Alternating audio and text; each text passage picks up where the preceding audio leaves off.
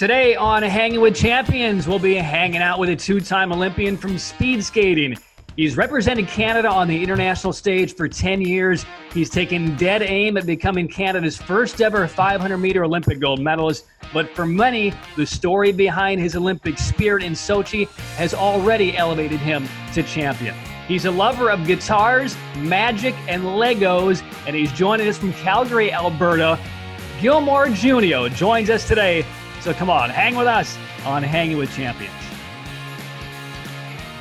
And welcome back to Hanging with Champions, where every week we'll hang out with Olympic stars, past, present, and future.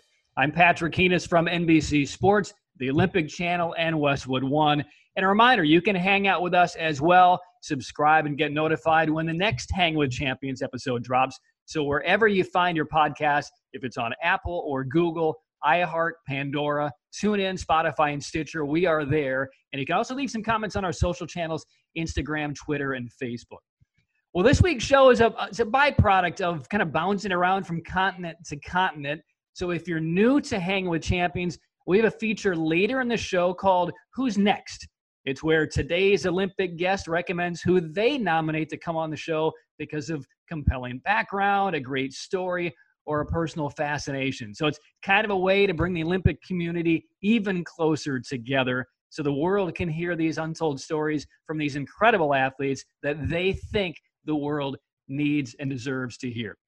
So here's the stitching that brings us to today's show. Several weeks ago, Canadian Evennie Blondin, she's a long track speed skater, in the middle of a captivating story she was telling about tracking down her lost pet African parrot Gizmo, said that she'd love to hear more from Finland's Olympic speed skater, a four-time Olympian, Mika Puttila, who she characterized as one of the funniest Olympians she had ever met. So thanks to the pandemic and the world of Zoom, a few weeks later, we connected with Mika all the way from Finland. We laughed about his stories of candy stuck in his speed skating suit, his inline skating from venues to airports with backpacks on his back. And then Mika said he wanted to hear more about the story of a Canadian speed skater colleague who embodies the Olympic spirit, perhaps more than anyone in our lifetime. And that person is here with us today. It is two-time Olympic speed skater from Canada, Gilmore Junio. And Gilmore, welcome to the show. And as you can see, you have a lot of people to blame for your appearance today. How you doing, buddy? I'm good. How about yourself? Doing great. So first off, any initial salvos to Evennie or Mika that lands you in the hot seat today? Yeah, you know what? I'm not surprised when I got the email from this. That was Mika that nominated me. We trained together for a couple of years, and he was always a great guy to come around, and I loved hearing his stories. And I'm not surprised that you got to hear just a few from him. And it probably could have been a 2-hour podcast, maybe 5 hours, if you could tell all the stories that he has. But yeah, I'm glad that I'm able to join you today, and hopefully I can be just come close to as entertaining as me. Well, we're glad you're here. And did you talk with Evennie? Did she give you any pointers or things to be on the lookout for today?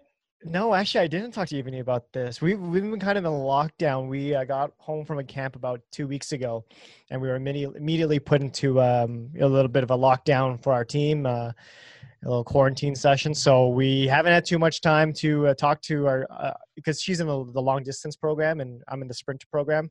So we haven't had too much time interacting and stuff. So I might have to pick her brain after this and be like, well, why didn't you warn me about this? Yeah. If you haven't heard the story about her, climbing on roofs and hanging from trees to get her African parrot Gizmo, it's worth the listen. By the way, have you ever seen her parrot in person? I have maybe her old one though. The one she had before, a long time ago. But I don't know. This one might have been a newer one, so I'd have to. All right. I don't know where she's at in her birth collection. It's just the stories we find out are just so amusing and just so compelling. So we're glad that she was able to get Gizmo and draw us over to you through Mika. So first off, thanks for your time. And Gil, let's just kind of start off with what is the current state of the ISU long track speed skating season? Because it has been very fluid over these last few months. Where does it stand right now, a couple of days after Thanksgiving? Yeah, so right now we're getting ready. The ISU announced that we're going to have a bubble in late January where we're going to have 2 World Cups that lead into the World Championships, all in Heerenveen in the Netherlands, which is in the North Netherlands, small town up in there. So, we've been kind of just waiting to hear what's going to happen, just getting ready, training at home. And, it's exciting to hear that we have some races on the horizon. We realize, it's, it could, we're just waiting to see what the pandemic does, but we're excited that we at least have some sort of racing and competition in the future. And talking to a lot of the some of the guys overseas, they're excited as well, just to see everyone and get racing again and do what we're, what we love to do against, the best in the world. And I know when we've talked on this program over the last few months with Evany and Vanessa Herzog and with Mika and some other winter athletes, sticking to your sport in particular, how difficult is it to train for events that may or may not happen in what is a extremely critical year, because this is your last full season of World Cup and international events before Beijing in 2022? Yeah, I mean, it's definitely been interesting. As far as our training programs, we've supplemented, the lack of ice, long track ice with short track and inlining. But, it's nothing quite like actually skating long track. And so, just trying to prepare for that, our season, if it's going to happen or not, has been interesting. Waking up, trying to motivate yourself to be ready and do the trainings. And especially when you have to be isolated from your coach and your team and you're just doing it by yourself in your garage, that's hard. But, I think looking at the big picture, like you said, this is that last season where, we can get, fine tune things for the Olympic year. That's what we're always preparing for. That's what we want to, we want to perform our best. And, this year, although it hasn't gone the way that we planned, it's, looking at that big picture of the Olympics. So it's just, creating those building blocks and those stepping stones that make us ready for then with the cards that we've been dealt. So when you say training in your house, training in your garage, training on the streets of the towns in which you live, is that what training is like for you, Gil? Yeah, kind of. That's what it's looking like right now, for sure. We've, we have some great support from our Canadian Sports Institute. So early on in quarantine, and when we went into this lockdown right now, we were hooked up with some, weights that we can have home gyms. But for a warm up, I'm just warming out in the parking lot of our condo complex here, and I get a couple of looks when I hit the driveway, and I'm just doing maximum jumps. And I live right across from a mall as well, so it's a lot of traffic, outside sometimes when I'm warming up or doing my workouts. So, but it's kind of been fun. It's kind of like that Rocky movie vibes. So, So you need some pretty high self-esteem and some thick skin, right? If you're out doing these high jumps and all of your training regimen on the corner across the street from a Saks Fifth Avenue, right?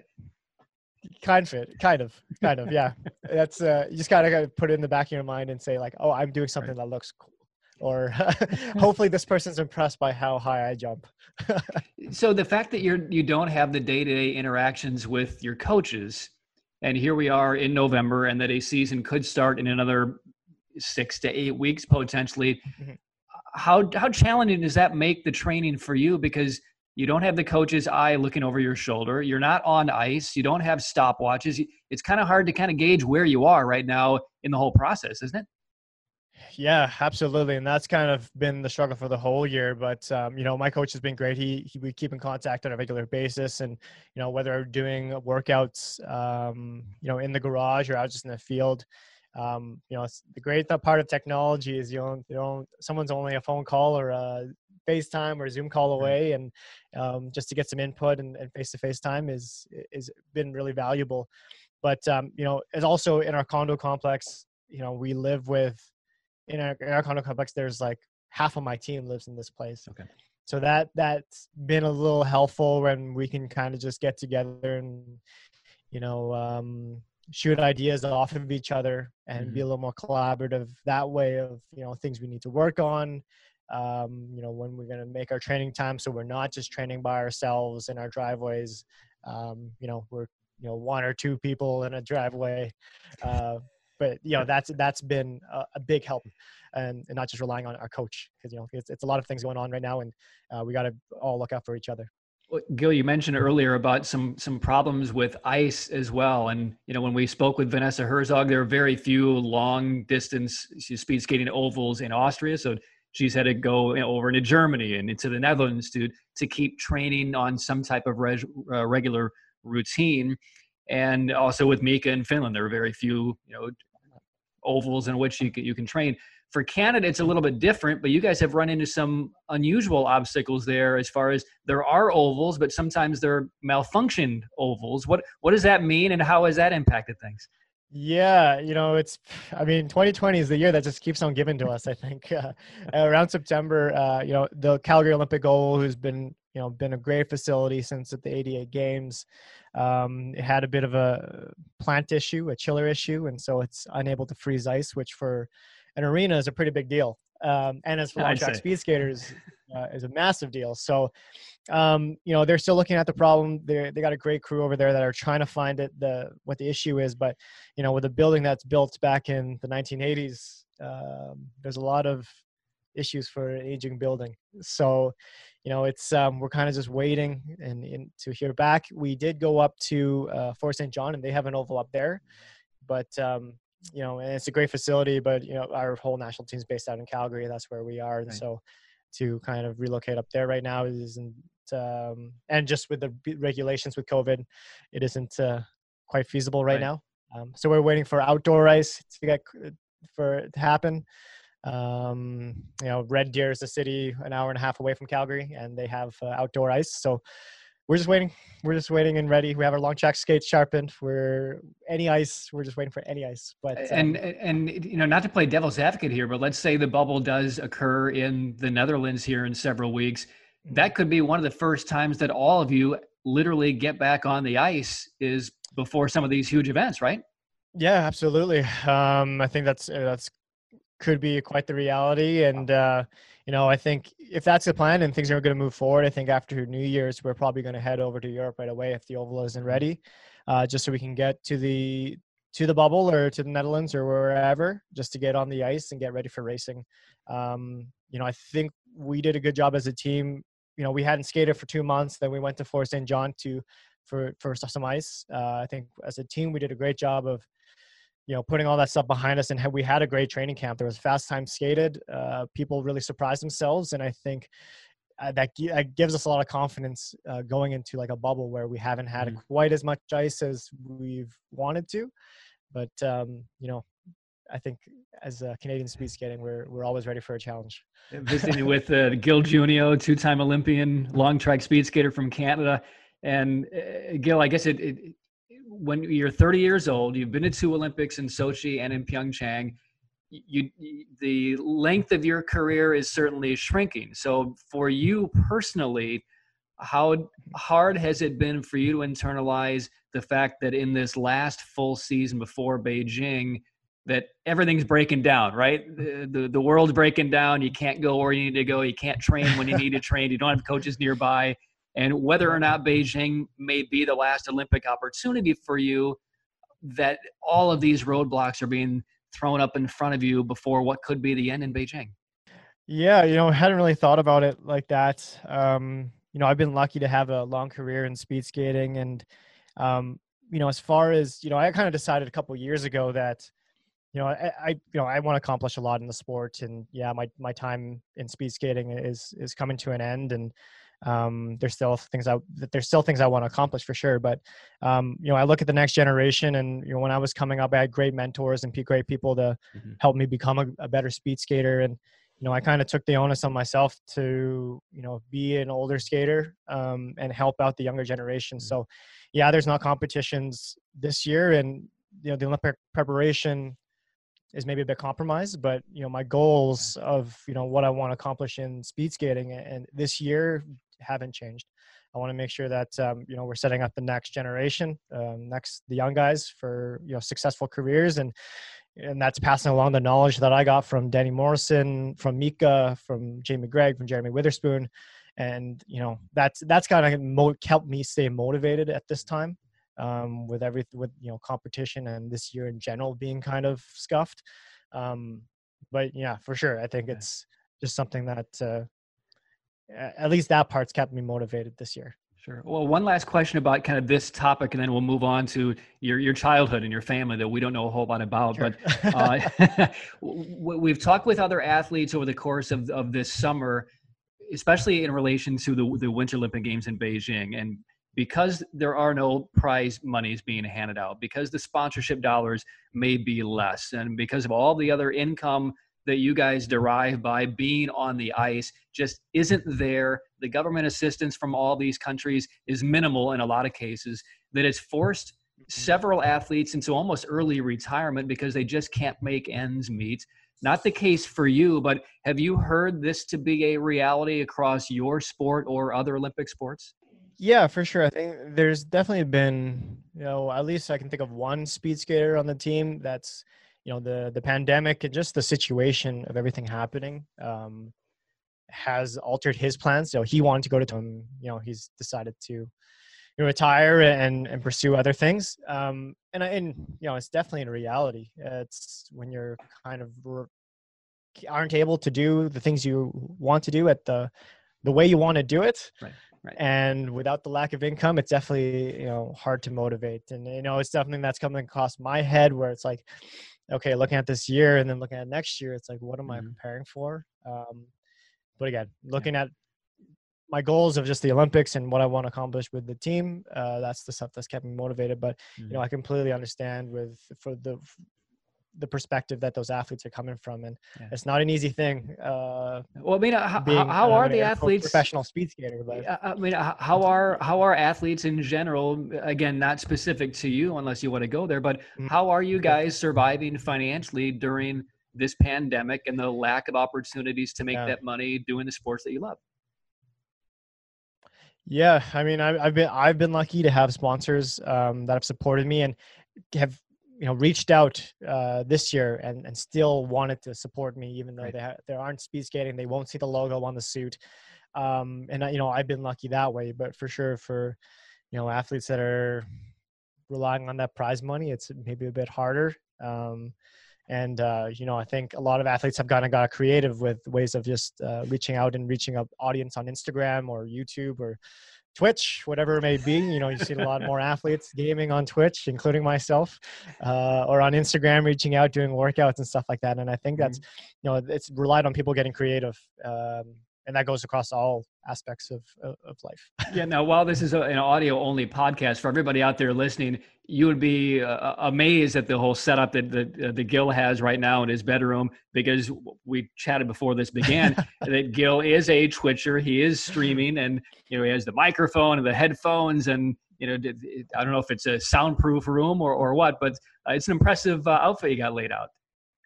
Yeah, and I don't know if Mika kind of got into it, but we're both kind of gearheads. We love our cameras, we love our audio and stuff. So it's something that I kind of got built up over the course of quarantine where, gaming was a way to keep in touch with people and, not have quarantine and lockdown feel so alone. And just as, things start to progress, I got like an, audio interface. I got the mic, I got the headphones, the camera came in a bit later, and it's just something that's built up since March. And so, Mika can attest that that I'm a gearhead and I love electronics and I love, trying to min-max things. And this is kind of how this setup came up. And I think that probably lends itself to my gaming as well. And, min-maxing things. And the mindset of an athlete definitely, when you go into gaming, gets pretty competitive. So it's been a good outlet that way as well. Have you always been a gamer? I mean, can we trace this back to the roots when you were 7, 8, 9 years old, or has it only been as you've had a little bit more adult free time in this sport?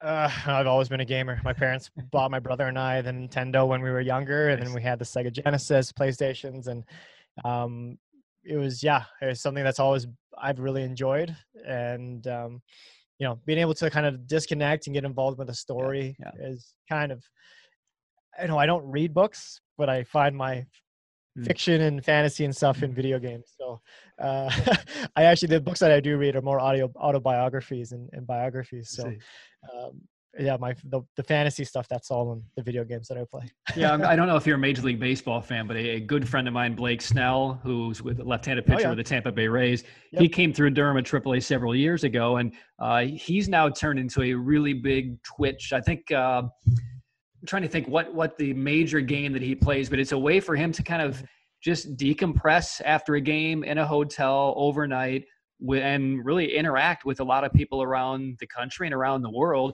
They may not know it's Blake Snell, but at some point he's a talker. He's not bashful about saying things. I think they will figure it out at some point or another. So maybe you'll come across him at some stage, but it's a way for him to really kind of, just be a regular dude, Yeah, for sure. And I think that's the one thing I love. It's one of the guys that I game with a bunch. He's the Zamboni driver at the Oval. And, it's just like, yeah, he's the guy that makes sure that we can skate and I'm the Olympian. But at the same time, we're just regular guys. Yeah. Right now we're playing World of Warcraft and, he's a lot better at the game than I am. So I'm the one looking up to him right now. And, it's kind of the roles reversed there. So, it's just, been a good way to keep in touch with people, Stay connected, have a bit of community as, we're, hanging out with ourselves a little more during quarantine. So, I can't, it's funny when I go and do like classroom talks. It's like, what's your hobby, Gil? I play a lot of video games. You probably don't want to hear that, teachers, but as far as community and interaction go, it's been pretty awesome. If you do play with other Olympic athletes, where would you rank? I mean, who are some of the other top gamers? Oh my gosh. And this will it's going to come up again later but the Olympic gold medalist in the 500 meter, Håvard Lorentzen, he's somebody that I game with a bunch in Call of Duty. And it's so funny because he's on the other side of the world and he and I used to train together, but he'll just send me a text around, it almost comes in like clockwork some weeks, 11:30, 12 o'clock. I'll get a text from Håvard saying, "What's up, buddy?" And I immediately know where it's going to go. And it's just like, all right, hey, I can be on in 30 minutes. I'll see you online. And it's been great because that's the way he and I have been able to keep in touch because we haven't been able to see each other, obviously, because races have been going. But to say that I carry, it's a gaming term, carry Håvard or Laurie, as I like to call him, 2 wins is not untrue. Where I say, Laurie, get on my back. We're gonna win this game. So would he say the opposite? Would he say, Gil, jump on my back, I'll carry to the line? Maybe some days, but you know what?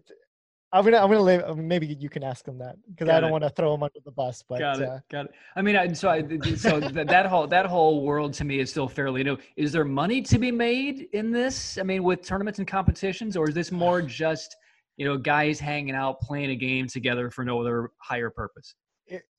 If you're really good, there's absolutely a lot of money to be made. But for us, the guys like me and Laurie and we play it just for fun and community and just hanging out and guys and that guys making fun of another just for bad decisions and just chirping and a lot of banter. And that's the stuff I love. I grew up playing hockey. And so that you grill your buddies as hard as you can until they can't take it anymore. And then you won. It's like the battle within the battle. Well, I did want to get into your childhood and your family, Gil. Visiting with Gil Junio, 2-time Olympian long tracker representing Canada. Grew up in Calgary. That's where he is right now. And let's talk a little bit about your parents and siblings, if you have them. I know you're of Filipino and Canadian descent. So what do you know about your parents and how they met and how they wound up in Canada? And I think, my family are Filipino immigrants. They came to Canada in the 70s. It's actually really funny. The only city my dad knew of when he was coming over here was Winnipeg, Manitoba, which if you don't know Winnipeg, Manitoba, it's one of the coldest cities in the world. It's registered the coldest temperatures numerous years. And but it was the only city that he'd ever heard of. And my mom went there to extend her education. My dad went there to work. And they met there, and they moved to Calgary in the 80s, and they had I have a half sister. My dad had a marriage prior, and unfortunately his wife passed away. And then he met my mom. So I have a half sister. I have a sister, a brother, and then I'm the youngest. And my brother and my sister were all born here in Calgary. We've resided here. And I think for my parents, it's really funny. I don't think my mom has an athletic bone in her body. She's a very small and very cute woman that just just does everything for her family. You know, she'll dance. She's a dancer. She loves dancing on the spot, just to music. My dad, he never really grew up playing sports. You know, we tease him because he's like, the only sporting I ever did was playing baseball in the sugarcane fields with some of his buddies. Wow. But the thing I think they gave me the most of all is just the work ethic to put in, you know, to put in speed skating or anything that my brother and my sister and I decided to do. It was something that it was an example, like my dad and my mom growing up, they would, my mom would go to work, come home and immediately start studying to kind of further on her education. And then my dad would always come home 6:00. Like he'd go to work at 7:30, come home at 6:00, just working long, hard days, and then be ready to take my brother and I to hockey practice or my sister to music lessons. And it's just like working that hard for something, and their big goal was always family. And so working that hard for something and to create something was something that I took along into like school and speed skating and hockey first and then speed skating. And yeah, I think that's just something that I got from my parents, even though they didn't give me the amazing genetic ability to speed skate. Well, hopefully your mom gave you the dancing gene. What, yeah. Did she? I think people would say she did. I think probably I got my dancing bug from my mom. Sorry. Yeah. My sister, I was like, just for my siblings, my sister's like the most type A person I've ever met, overachiever, you know, all straight A's through school and university, and just like her success she's had in the world of business has just been such like an inspiration for me.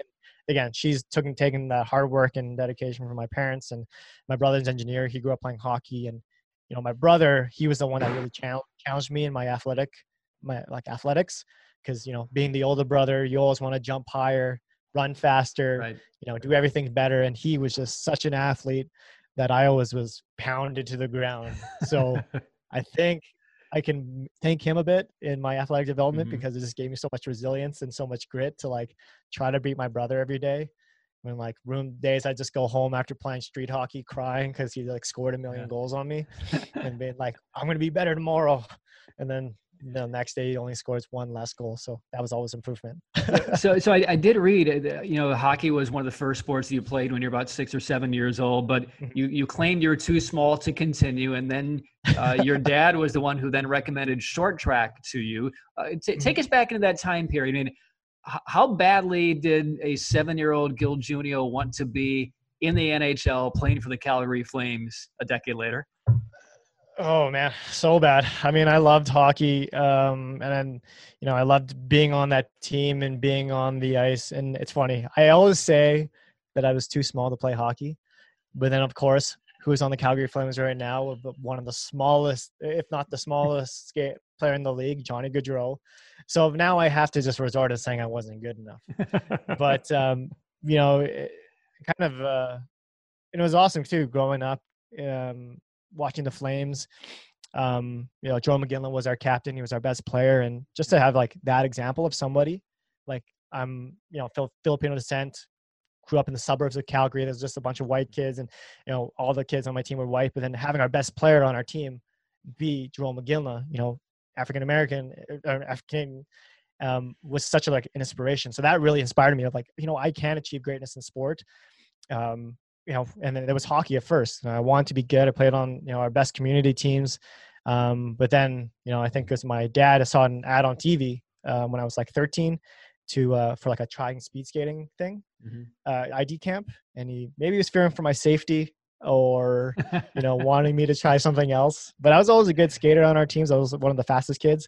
And I went to that camp, and it was kind of just like hit the ground running. One of the coaches there saw that I had potential, said I should sign up in the club in September. And that year I speed skated and played hockey. And I just kind of fell in love with the community in speed skating, on how supportive it was. It was it was very different from like the entire community of hockey. And, you know, it was something that just like hooked me. And then I saw some progression that first year where I almost made nationals. And I was like, you know what, I'm just going to pursue this and see where this goes. And I had friends in there already. And I was like, okay, I'm full bore. And like, yeah, I've been doing I've been speed skating for 17 years now, but it's actually felt like the fastest road and just a blur. And, speed skating's given me the world, and I'll be forever grateful for the sport for that opportunity.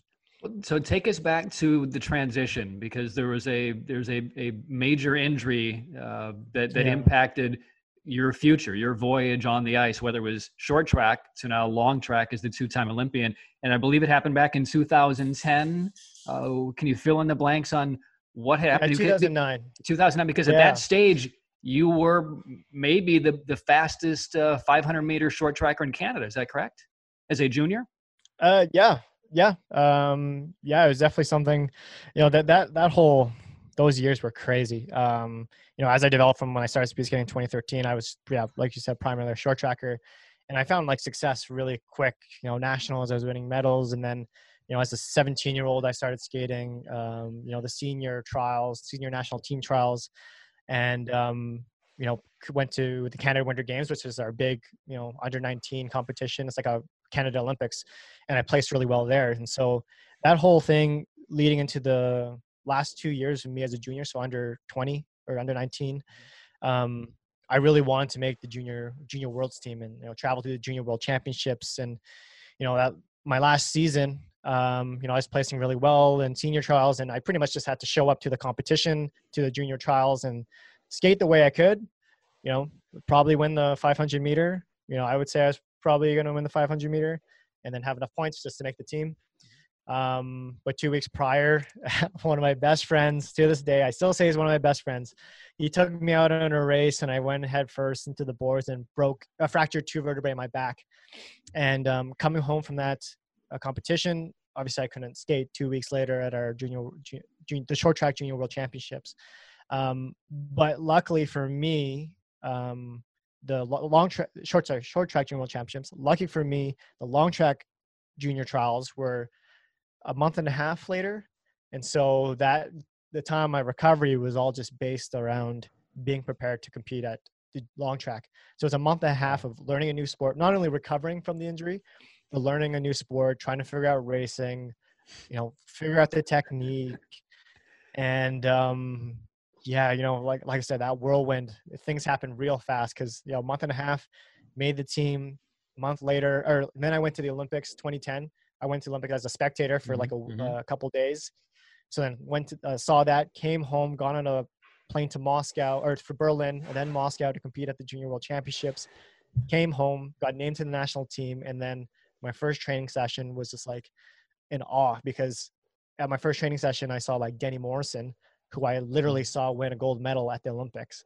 And I was like, what is happening? And then it's just like full steam ahead. I'm his teammate. 4 years later, Sochi, another 4 years, Pyeongchang, 2 years later here. And it's just like, wow, what a roller coaster. Because that coming in for those, like that month and a half after my injury, that's actually looking back, probably one of the most proud, that's probably one of my biggest accomplishments, most proud thing that I've overcome was that like transition, that injury and transition into long track speed skating, and able to turn that into Olympics is definitely like one of the things I'll be most proud about. Because I could have given up on the hospital a bit, being like, I'm done speed skating, I'm just gonna go to school. But watching those Olympics and like just seeing everything, like I wanted to be on the ice and speed skating at the games, and I just really reminded myself of like my goals. And to this day, I'm such like a believer in proper goal setting, and and like just sticking to it and keeping at it, because eventually like your time will come. So you mentioned your best friend who took you out on the short track and led to that injury. Have you let him, and you haven't named him, by the way, have you let him out of the doghouse? You know what? It's hilarious, because like I game with him a lot sometimes, and I'll be like, his name's Rob, and I'll be like Bobby, what are you doing? It's like, man, this is like the worst thing you've done to me since like you broke my back. And he's like, no, breaking your back was the best thing that has ever happened to you. So he's like, it was the biggest blessing I could ever. It's my gift to you. So you owe me for the rest of your life. I'm like, you're not wrong. You're not wrong. It's all perspective, right? It's all perspective. Because I guess the question could be turned around and said, were you as determined as a 20-year-old as a short tracker to reach all of your goals and the pinnacle of your sport? versus the determination you are now as a long tracker? I don't know where you fall on that question, but where do you think you could have gone as a short tracker? Were you as committed to it then as you are now as a long tracker? You know what? That's a really deep question, because I initially, on that first year that I was on the national team for long track, I thought I was just gonna, get my funding for a year. I was gonna get booted off the team because I wasn't good.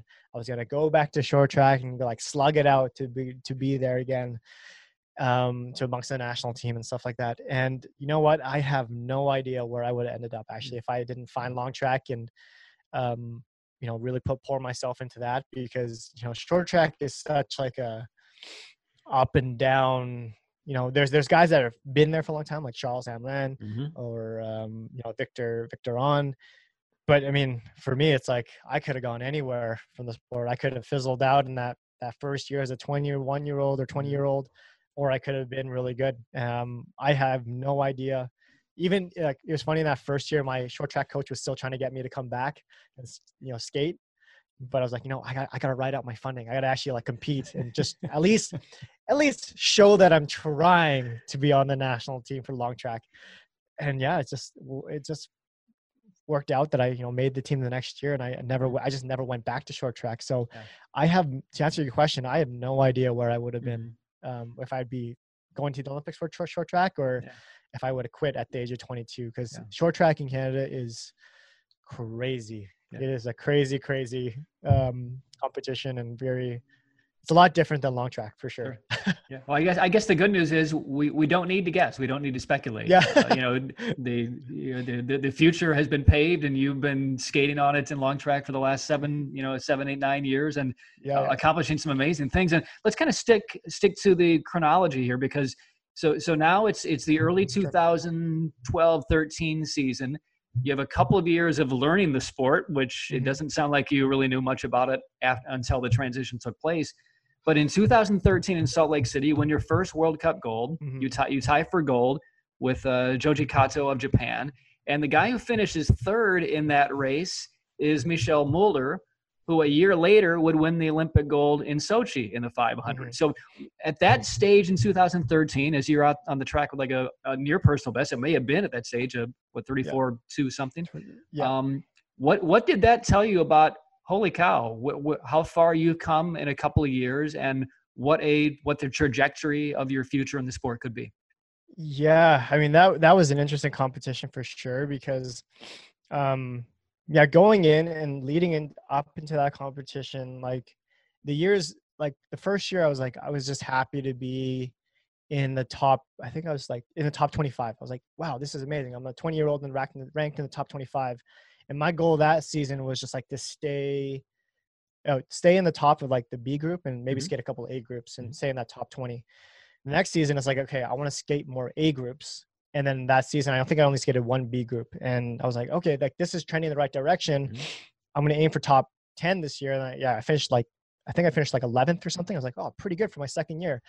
Third year going into that 2013 season, I was like, hey, I just want to skate well. And, we kind of had that build up and starting in Canada, where like, sponsors, the Olympic Committee is trying to put together the potential athletes going to go to the Olympics. And, I was amongst one of them, and I thought like, okay, this is starting to get a little real. And then when that gold medal, when I was like standing there, it was actually funny because I tied for that medal, like you said, and Joji, who's a legend, Olympic medalist, and just like an all around great skater, good guy. He let me stand in the middle. So it looks like I'm like, in any of the pictures, it looks like I'm the one that just like won the gold medal. You know that he was there. But and like being around Joji and Michel, I was like, holy crap, these guys they're studs. Like these guys are some of the best skaters, and I beat them this day. And then things got real. Like I was like, I think the next day, the Olympic Committee, the CBC Olympics and the Olympic Committee like tweeted something about me, and my coach was like, all right, you're in it now. You're in the thick of it. And like all it takes is one day like this at the Olympics, and you have a gold medal or a medal. And that was an interesting time. And one of my teammates at the time, my biggest like mentor, maybe Jamie Gregg, he was like, okay, we're at par now. And like, I'm going to hold you accountable to everything just as I hold myself accountable. And that was a big shift as well. So you're not just, and he's like, you're not just that young gun anymore. You're the guy. And so that was kind of things switching over into trying to be a professional speed skater in a sense. And yeah, so that was like that. I mean, I'll remember that week forever because that was super cool. So walk us then to the Olympic trials for Team Canada, because so much was going on then. You are now a known commodity. Whether you're expected to make the team, you can kind of explain if you were or when, and what the pressure was like. Yeah. But there were also some other things going on behind the scenes, especially in the 1,000-meter race as well. Yeah. Yeah, I'd probably say I was expected to make the team as long as I had a good race there and did what I needed to do. And I'd probably say the 500 meter was on the first day of our Olympic trials. And I'd probably say it went as you'd expect. I think for everyone on the outside looking in of just like, okay, Jamie, my teammate, will probably win. I'll give him a close running. And then, it was really close at the, for the last 3-4 spots. Jeremy Witherspoon was in there. I think the last couple spots were only separated by like thousandths of a second or hundredths of a second or something like that. So, that, it's funny because if we go into 2018 Olympic trials, very big differences. I went to 2014, like, it's just another competition, whatever, I'm just going to skate, see what happens. 2018, I was an absolute wreck. I remember Ashley like looking at my coach and kind of bursting into tears at that time and being like, what am I doing? But yeah, 2014, those 500 meter went to as planned. 2 days later, we just skated at the 1,000 meter. And that day was a little crazy for sure, because I'm not a 1,000 meter skater. I mean, I'm like good inside Canada, but as far as the world, like I just like drop off too much at the end of the race.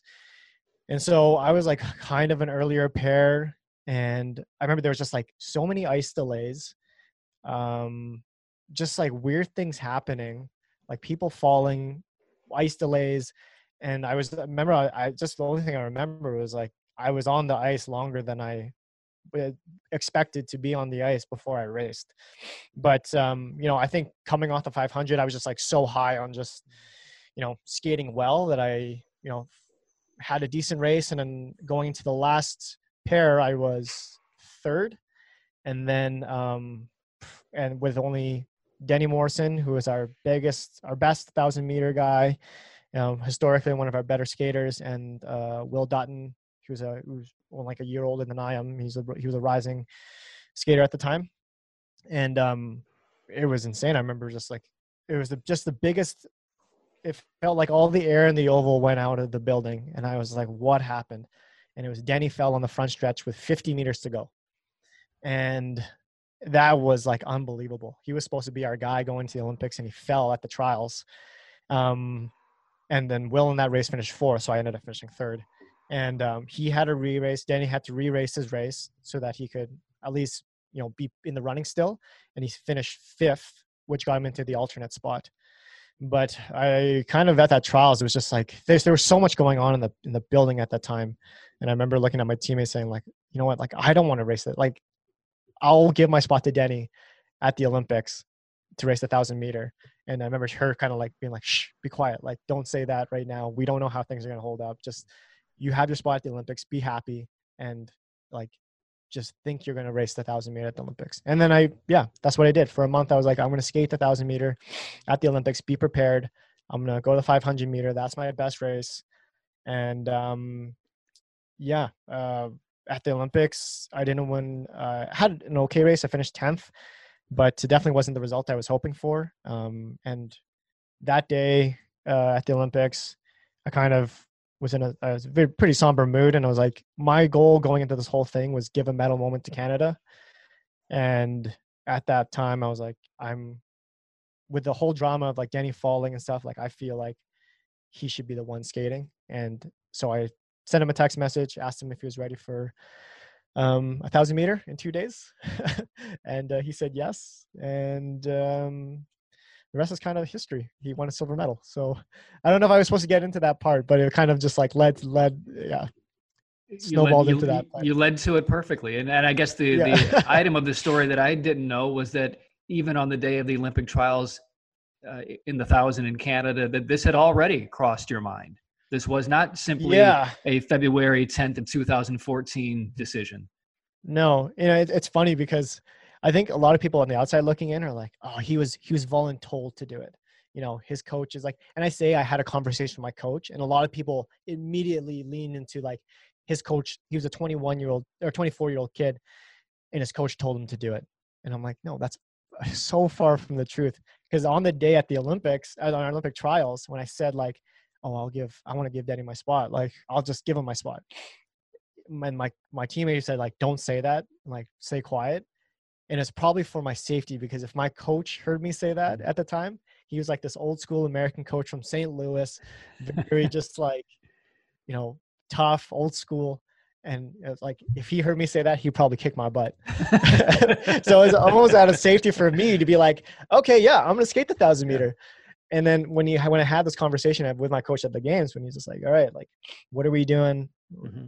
Would you ever consider giving Denny your spot? I'm like, oh man, well, if my coach is thinking this and I've already thought this, like, this decision's already done. Mm-hmm. And I'm like, it was like, yeah, it was so easy. And like, we were all coached. Denny and I were coached by the same coaches, and we had created such a great culture with our team and our group. We were like brothers and family, and our team goal was to get medals at the games, and to do that as like a team and together, I think perfectly summed up that 4 years. For those 4 years, like that silver medal, and Denny will say it now, like I said it, that after that silver medal, I think perfectly encompasses what our team was. It was like just a group of guys and girls that wanted the best for each other, and that was accomplishing our goals of winning a medal for Canada at the Olympics. And it was just, yeah, that was an awesome group of people. 4 years I won't forget. It just seems like such a unique mindset for a team, and especially for you as a person, because I can't think of many other athletes whose first reaction to making an Olympic team, and maybe certainly not their best distance, but who does that? Who says, instead of racing 2 races to the Olympics, I only want to race 1. Let's give it to somebody else. I can't think of really anybody else who would be that generous, unselfish, and aware of the circumstances to have that thought at that moment and to immediately think about somebody else. Yeah. I mean, I think it kind of goes back though for myself to 2010 and talking about that, like going back to 2010 and 2009, where like I was injured and almost quit speed skating. Mm-hmm. And then, falling into long track and then watching the Olympics and seeing what that event did to get to Canada over those 2 weeks and beyond. Like, it was, the energy in the country was unbelievable. Everyone was watching the Olympics. You go through a 6-channel list of just like Olympic events. And it was just so amazing. And I remember watching Denny, it was actually Denny's team pursuit event with, Matthew Giroux and Lucas Mikowski. They won gold. And I remember watching them skate around the ice with the flag on their back. And I'm like, that's what I want to do. That's what it was such like an energy for the whole country, being like, we can do anything. Like, Canadians aren't just like supposed to be these polite people. We're awesome. We can win. We like to win, and we can do it in style. And it was like, it gave us the permission to have a little swagger, and I was like, mm-hmm. And I just like had that energy in my head, and that's what motivated me. I'm like, and that's what I want to give back to the team. That whole 4 years was like that swagger of like, we're Canadian, and we're Canadian speed skaters, and we're pretty awesome. We won't tell you we're awesome, but we're pretty awesome, and in that moment at the games when I'm like, we need to keep this swagger going, and it's our team. Like, this is our team. We can't just like let this go. We have a responsibility to Canada, to our team. Mm-hmm. And like, it was just such an easy decision for me. Like, I don't know, people blow it up and people are like, well, what, it's such a crazy decision. And I'm like, no, it's just what I believed. It's what our team believed. It was our culture. And like, it was just so ingrained in my head for 4 years. Mm-hmm. Like, 4 years of this, like, being in my head of like, I want to give Canada a medal moment, give Canada a medal moment. Our team's going to give Canada a medal moment. And we did it. and you did it in a current society where it's all about me. It's all about my winning, not my country. It's about me. I want to win gold. And you did not take that mindset, which is just so admirable and noble and selfless in a society where it's all about being selfish, and that seems to be accepted. But I wanted to ask a couple more questions about this. Sure. Was there, despite the coaches maybe having the same mindset that you did about perhaps giving up your 1,000-meter slot to Denny, were you worried when you sent that text, when you hit enter and send, that you might get a little bit of pushback from Denny saying, no, you earned it, you deserve it, you race? And then when you're watching him race in the 1,000, finishing 400s behind Stefan Grudhaus, who won gold, where were you watching that race from? And did you feel like, I mean, you had to have felt like this is partly my medal, our medal for Team Canada, but you're in the driver's seat, made this happen. Yeah. Actually, it's really funny that you say, like, was I ever worried that Denny would give me pushback? One thing I loved about Denny, and I still love about Denny, is just how confident he is in everything he does.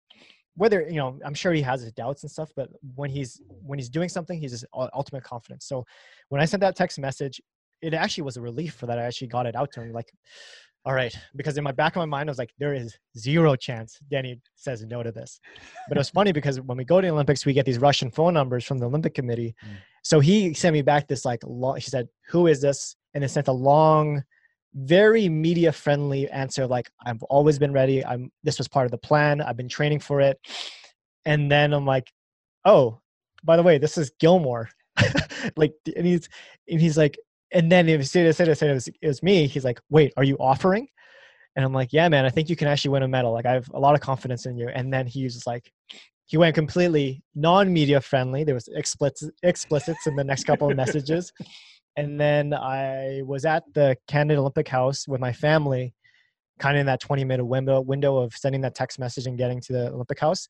And he was in bed, I think, but he got out of bed and went to the Olympic House to come find me because he said he wanted to hear it from my mouth. And, that night was super special because I was with my family, and then Denny was with his family I was with my family on the second floor.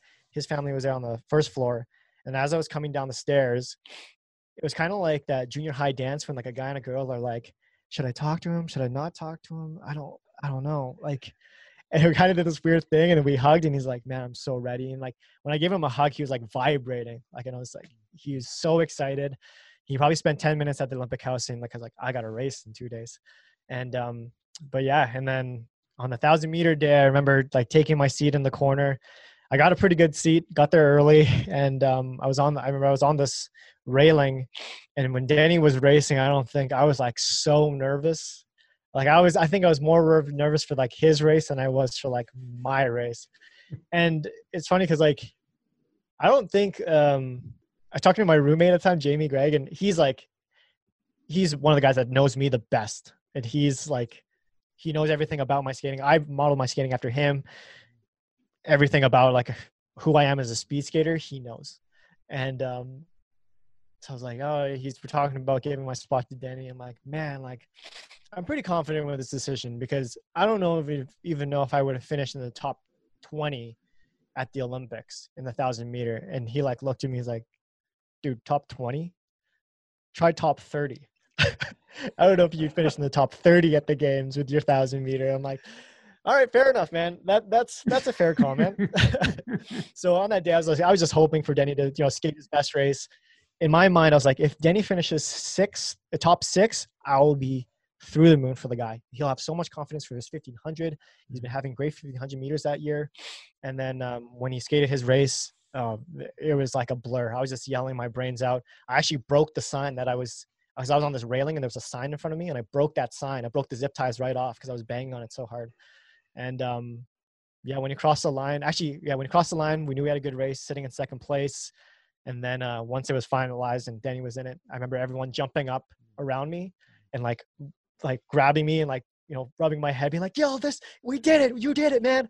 And I was just like, what just happened? Like this stuff only happens in Disney movies, man. Like, This is crazy. I actually didn't even know. It felt like a dream at that point.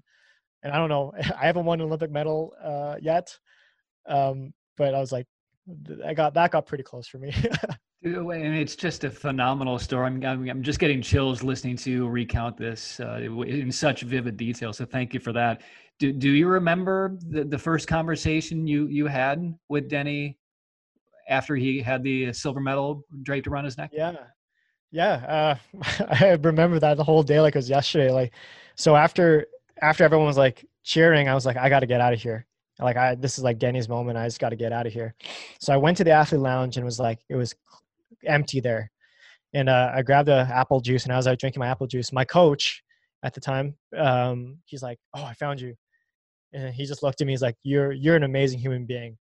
And I was like, he's like, Denny wants to see you right now. And I'm like, "Oh, I don't have an infield pass." Because to get to that area, you have to have the infield passes. And he's like, "No, you just need to go." And he gave me his accreditation, and I just started running.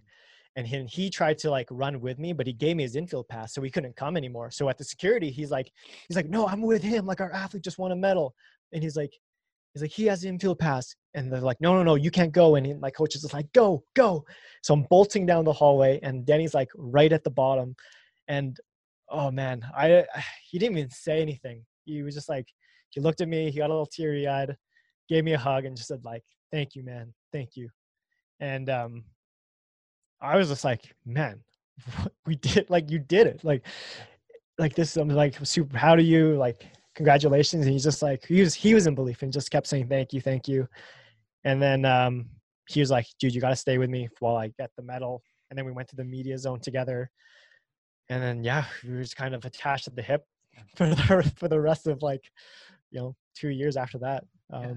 Actually, well, I mean, we're still great friends, and we keep in touch. And I think even for me to relive this in my head, I'm like, oh man, I can't believe that actually happened.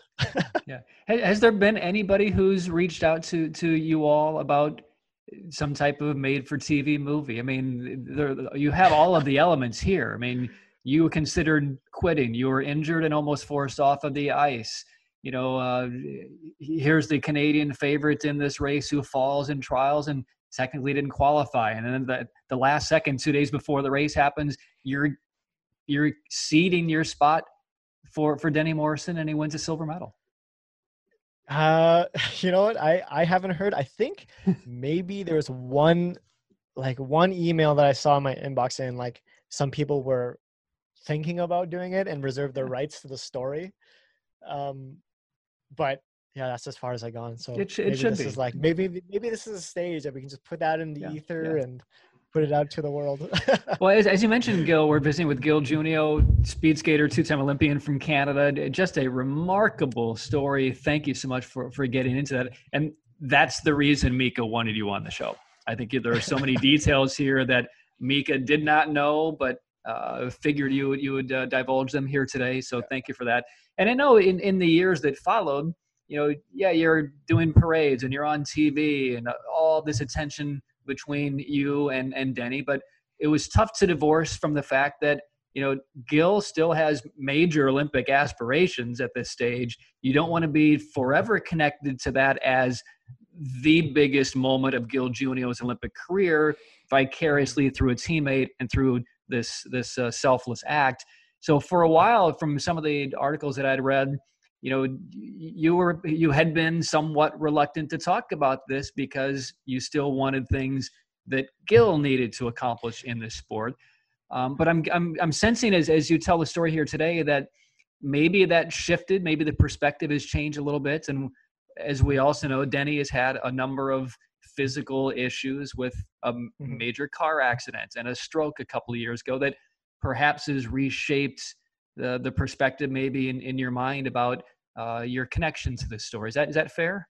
Yeah, I think, well, I mean, it comes in ebbs and flows because, I mean, that story is so special and something that, I'll never forget for sure and something that'll live on. But, those years after, it was a lot of, we did so many things where it was just like, it was funny because coming home, so many people said, "Oh, you're the Olympian." And I'd go, "I'm amongst one of 10,000 Olympians in the country right now," but they're like, "No, you're the guy that gave up the spot."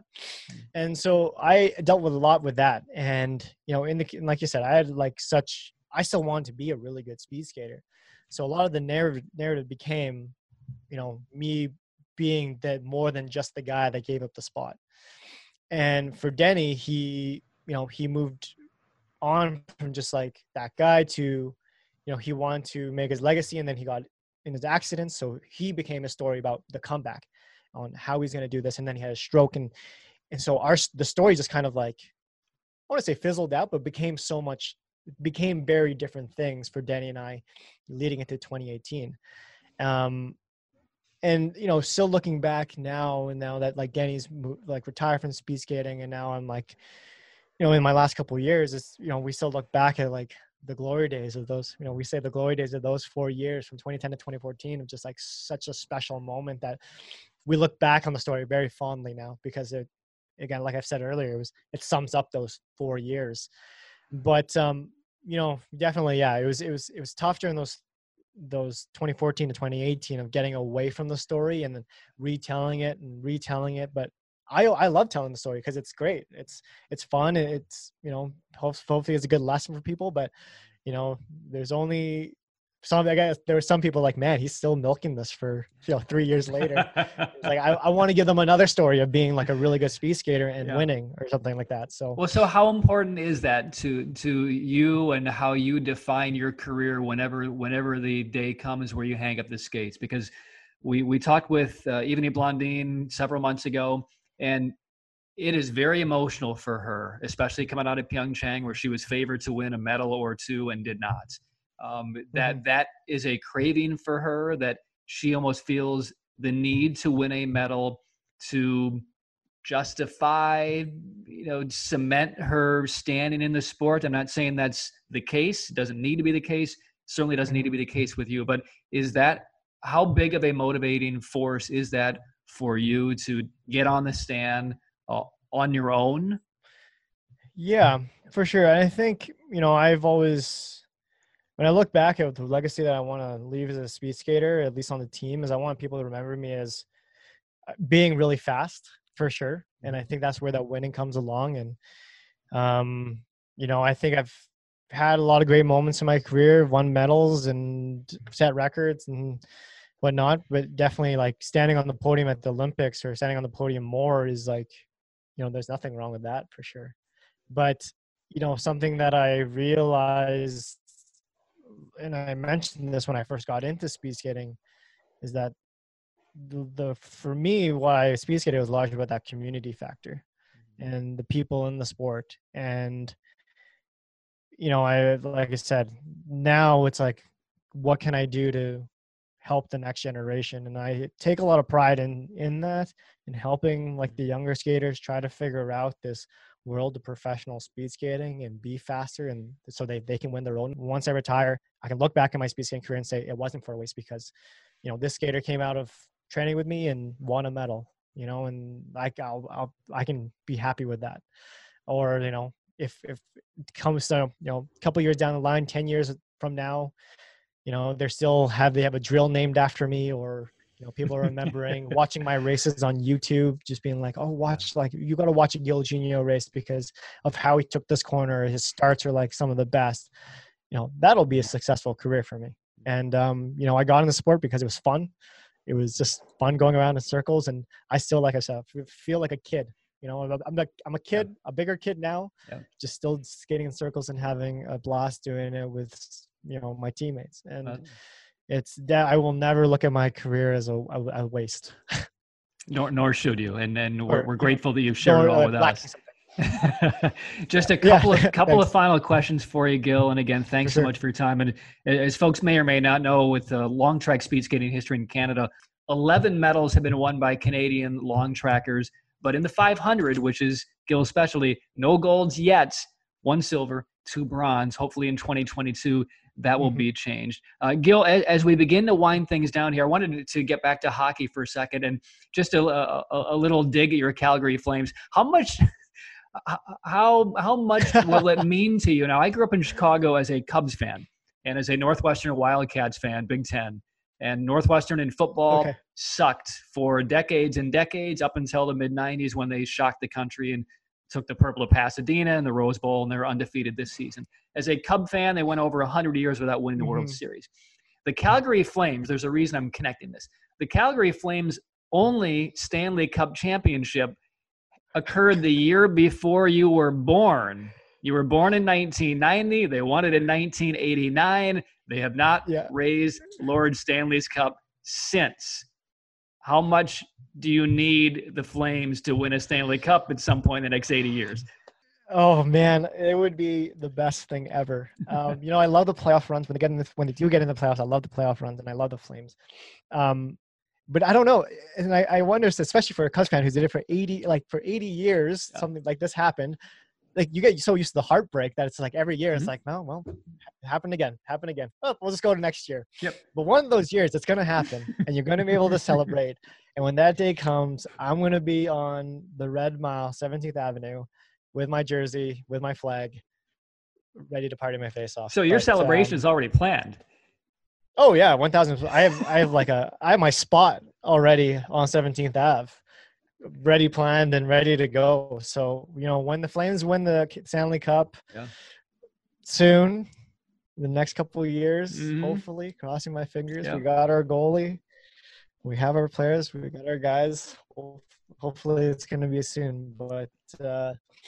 And for somebody who's never been to Calgary, a lot of people don't know this, but when I was younger, I was pretty like a hot-headed. 17th Avenue is like it's right on the street of our arena. So if you come out of the Saddle Dome, you pour onto 17th Avenue right away.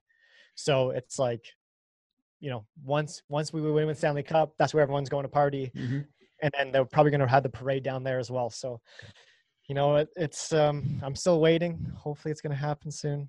But you just get used to the heartbreak sometimes. That you just got to prepare yourself for the surprise. Yeah, well, the Cubs motto was, wait till next year, and then in 2016, next year is here. So you can borrow that when it happens for the Flames. Perfect. I'm gonna keep that one in my back pocket.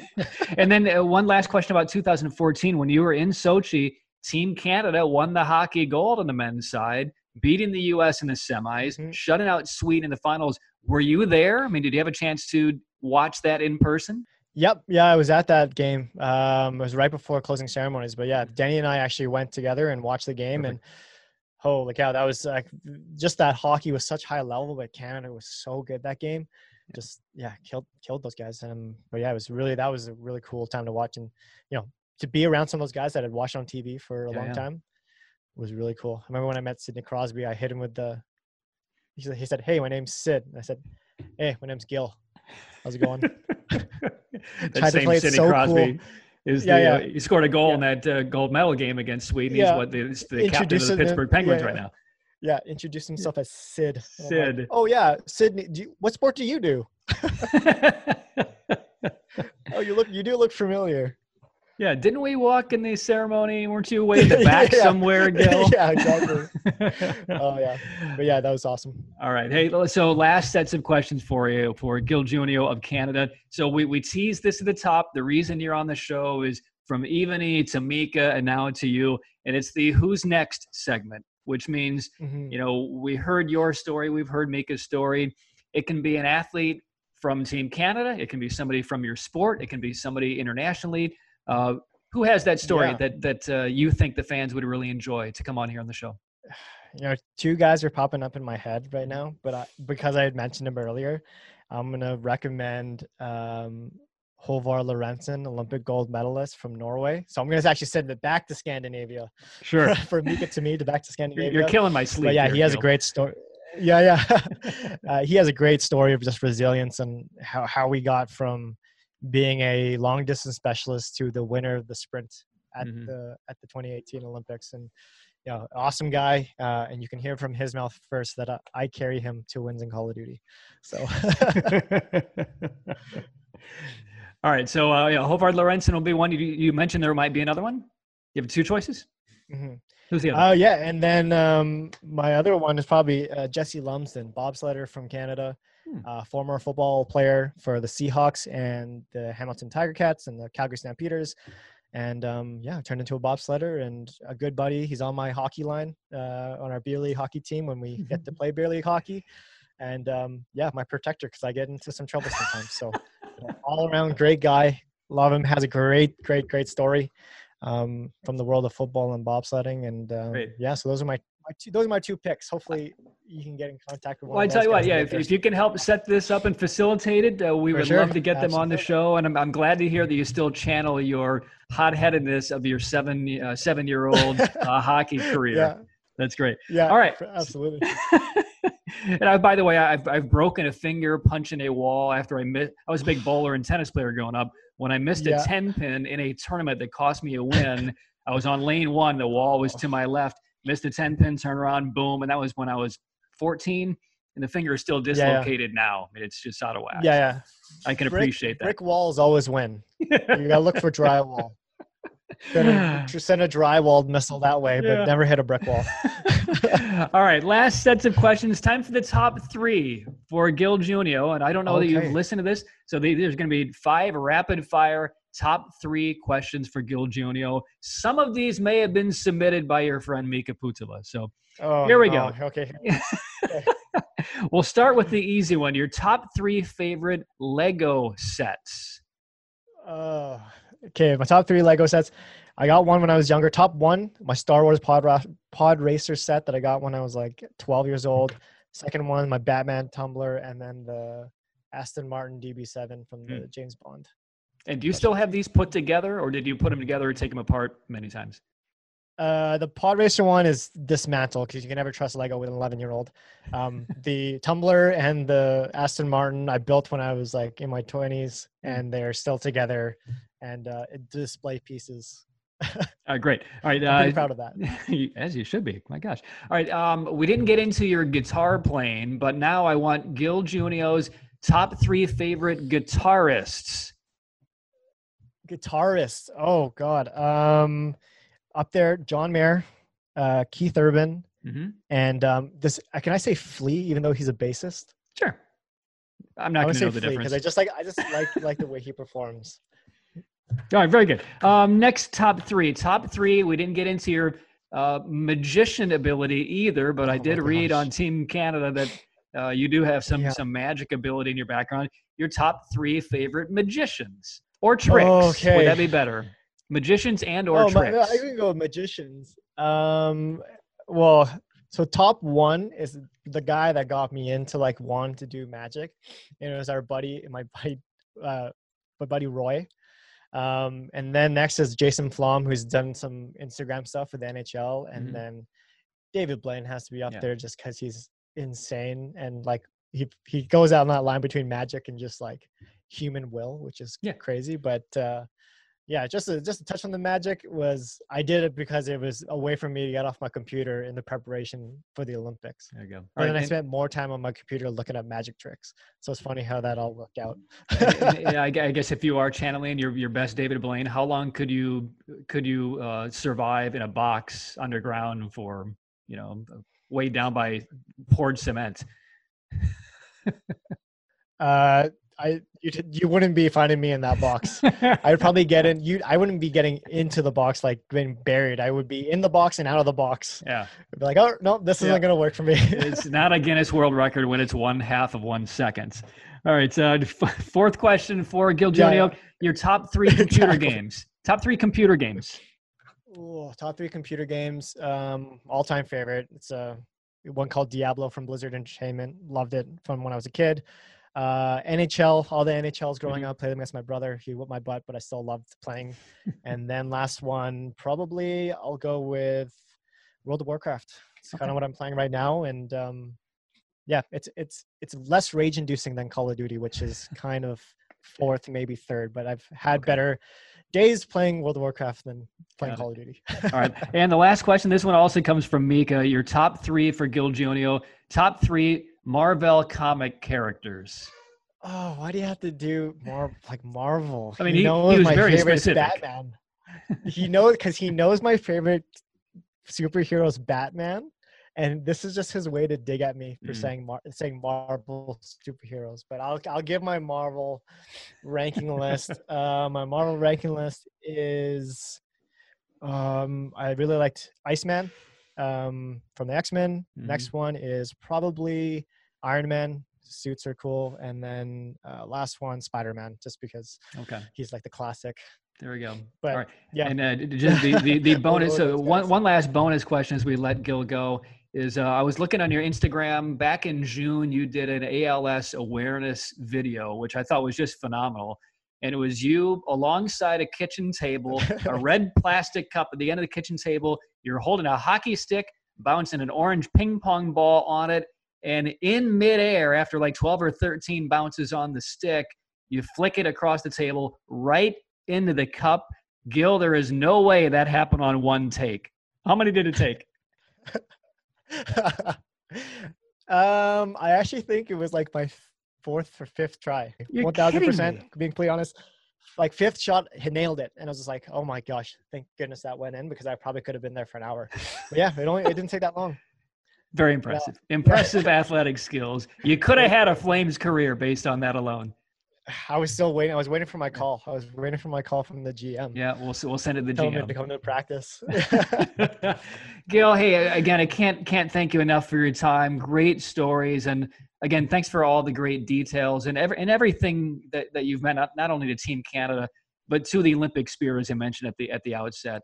I don't know of many other athletes who would have had the foresight and the selflessness to even contemplate doing what you did, but it is a gift that keeps on giving to all Olympian hopefuls around the world. So we're so grateful to hear your details on that story.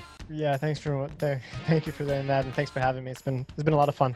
All right, absolutely. So huge thanks to Canada's Olympic speed skater Gil Gionio for hanging out with us today. As a reminder, you can hang out with us all over Instagram, Twitter, Facebook, and you can download on the podcast as they become available on Apple, Google, Pandora, iHeart, TuneIn, Spotify, and Stitcher. So for Gil and our entire crew, I'm Patrick Keenis. Thanks to all of you for hanging with us on Hanging with Champions.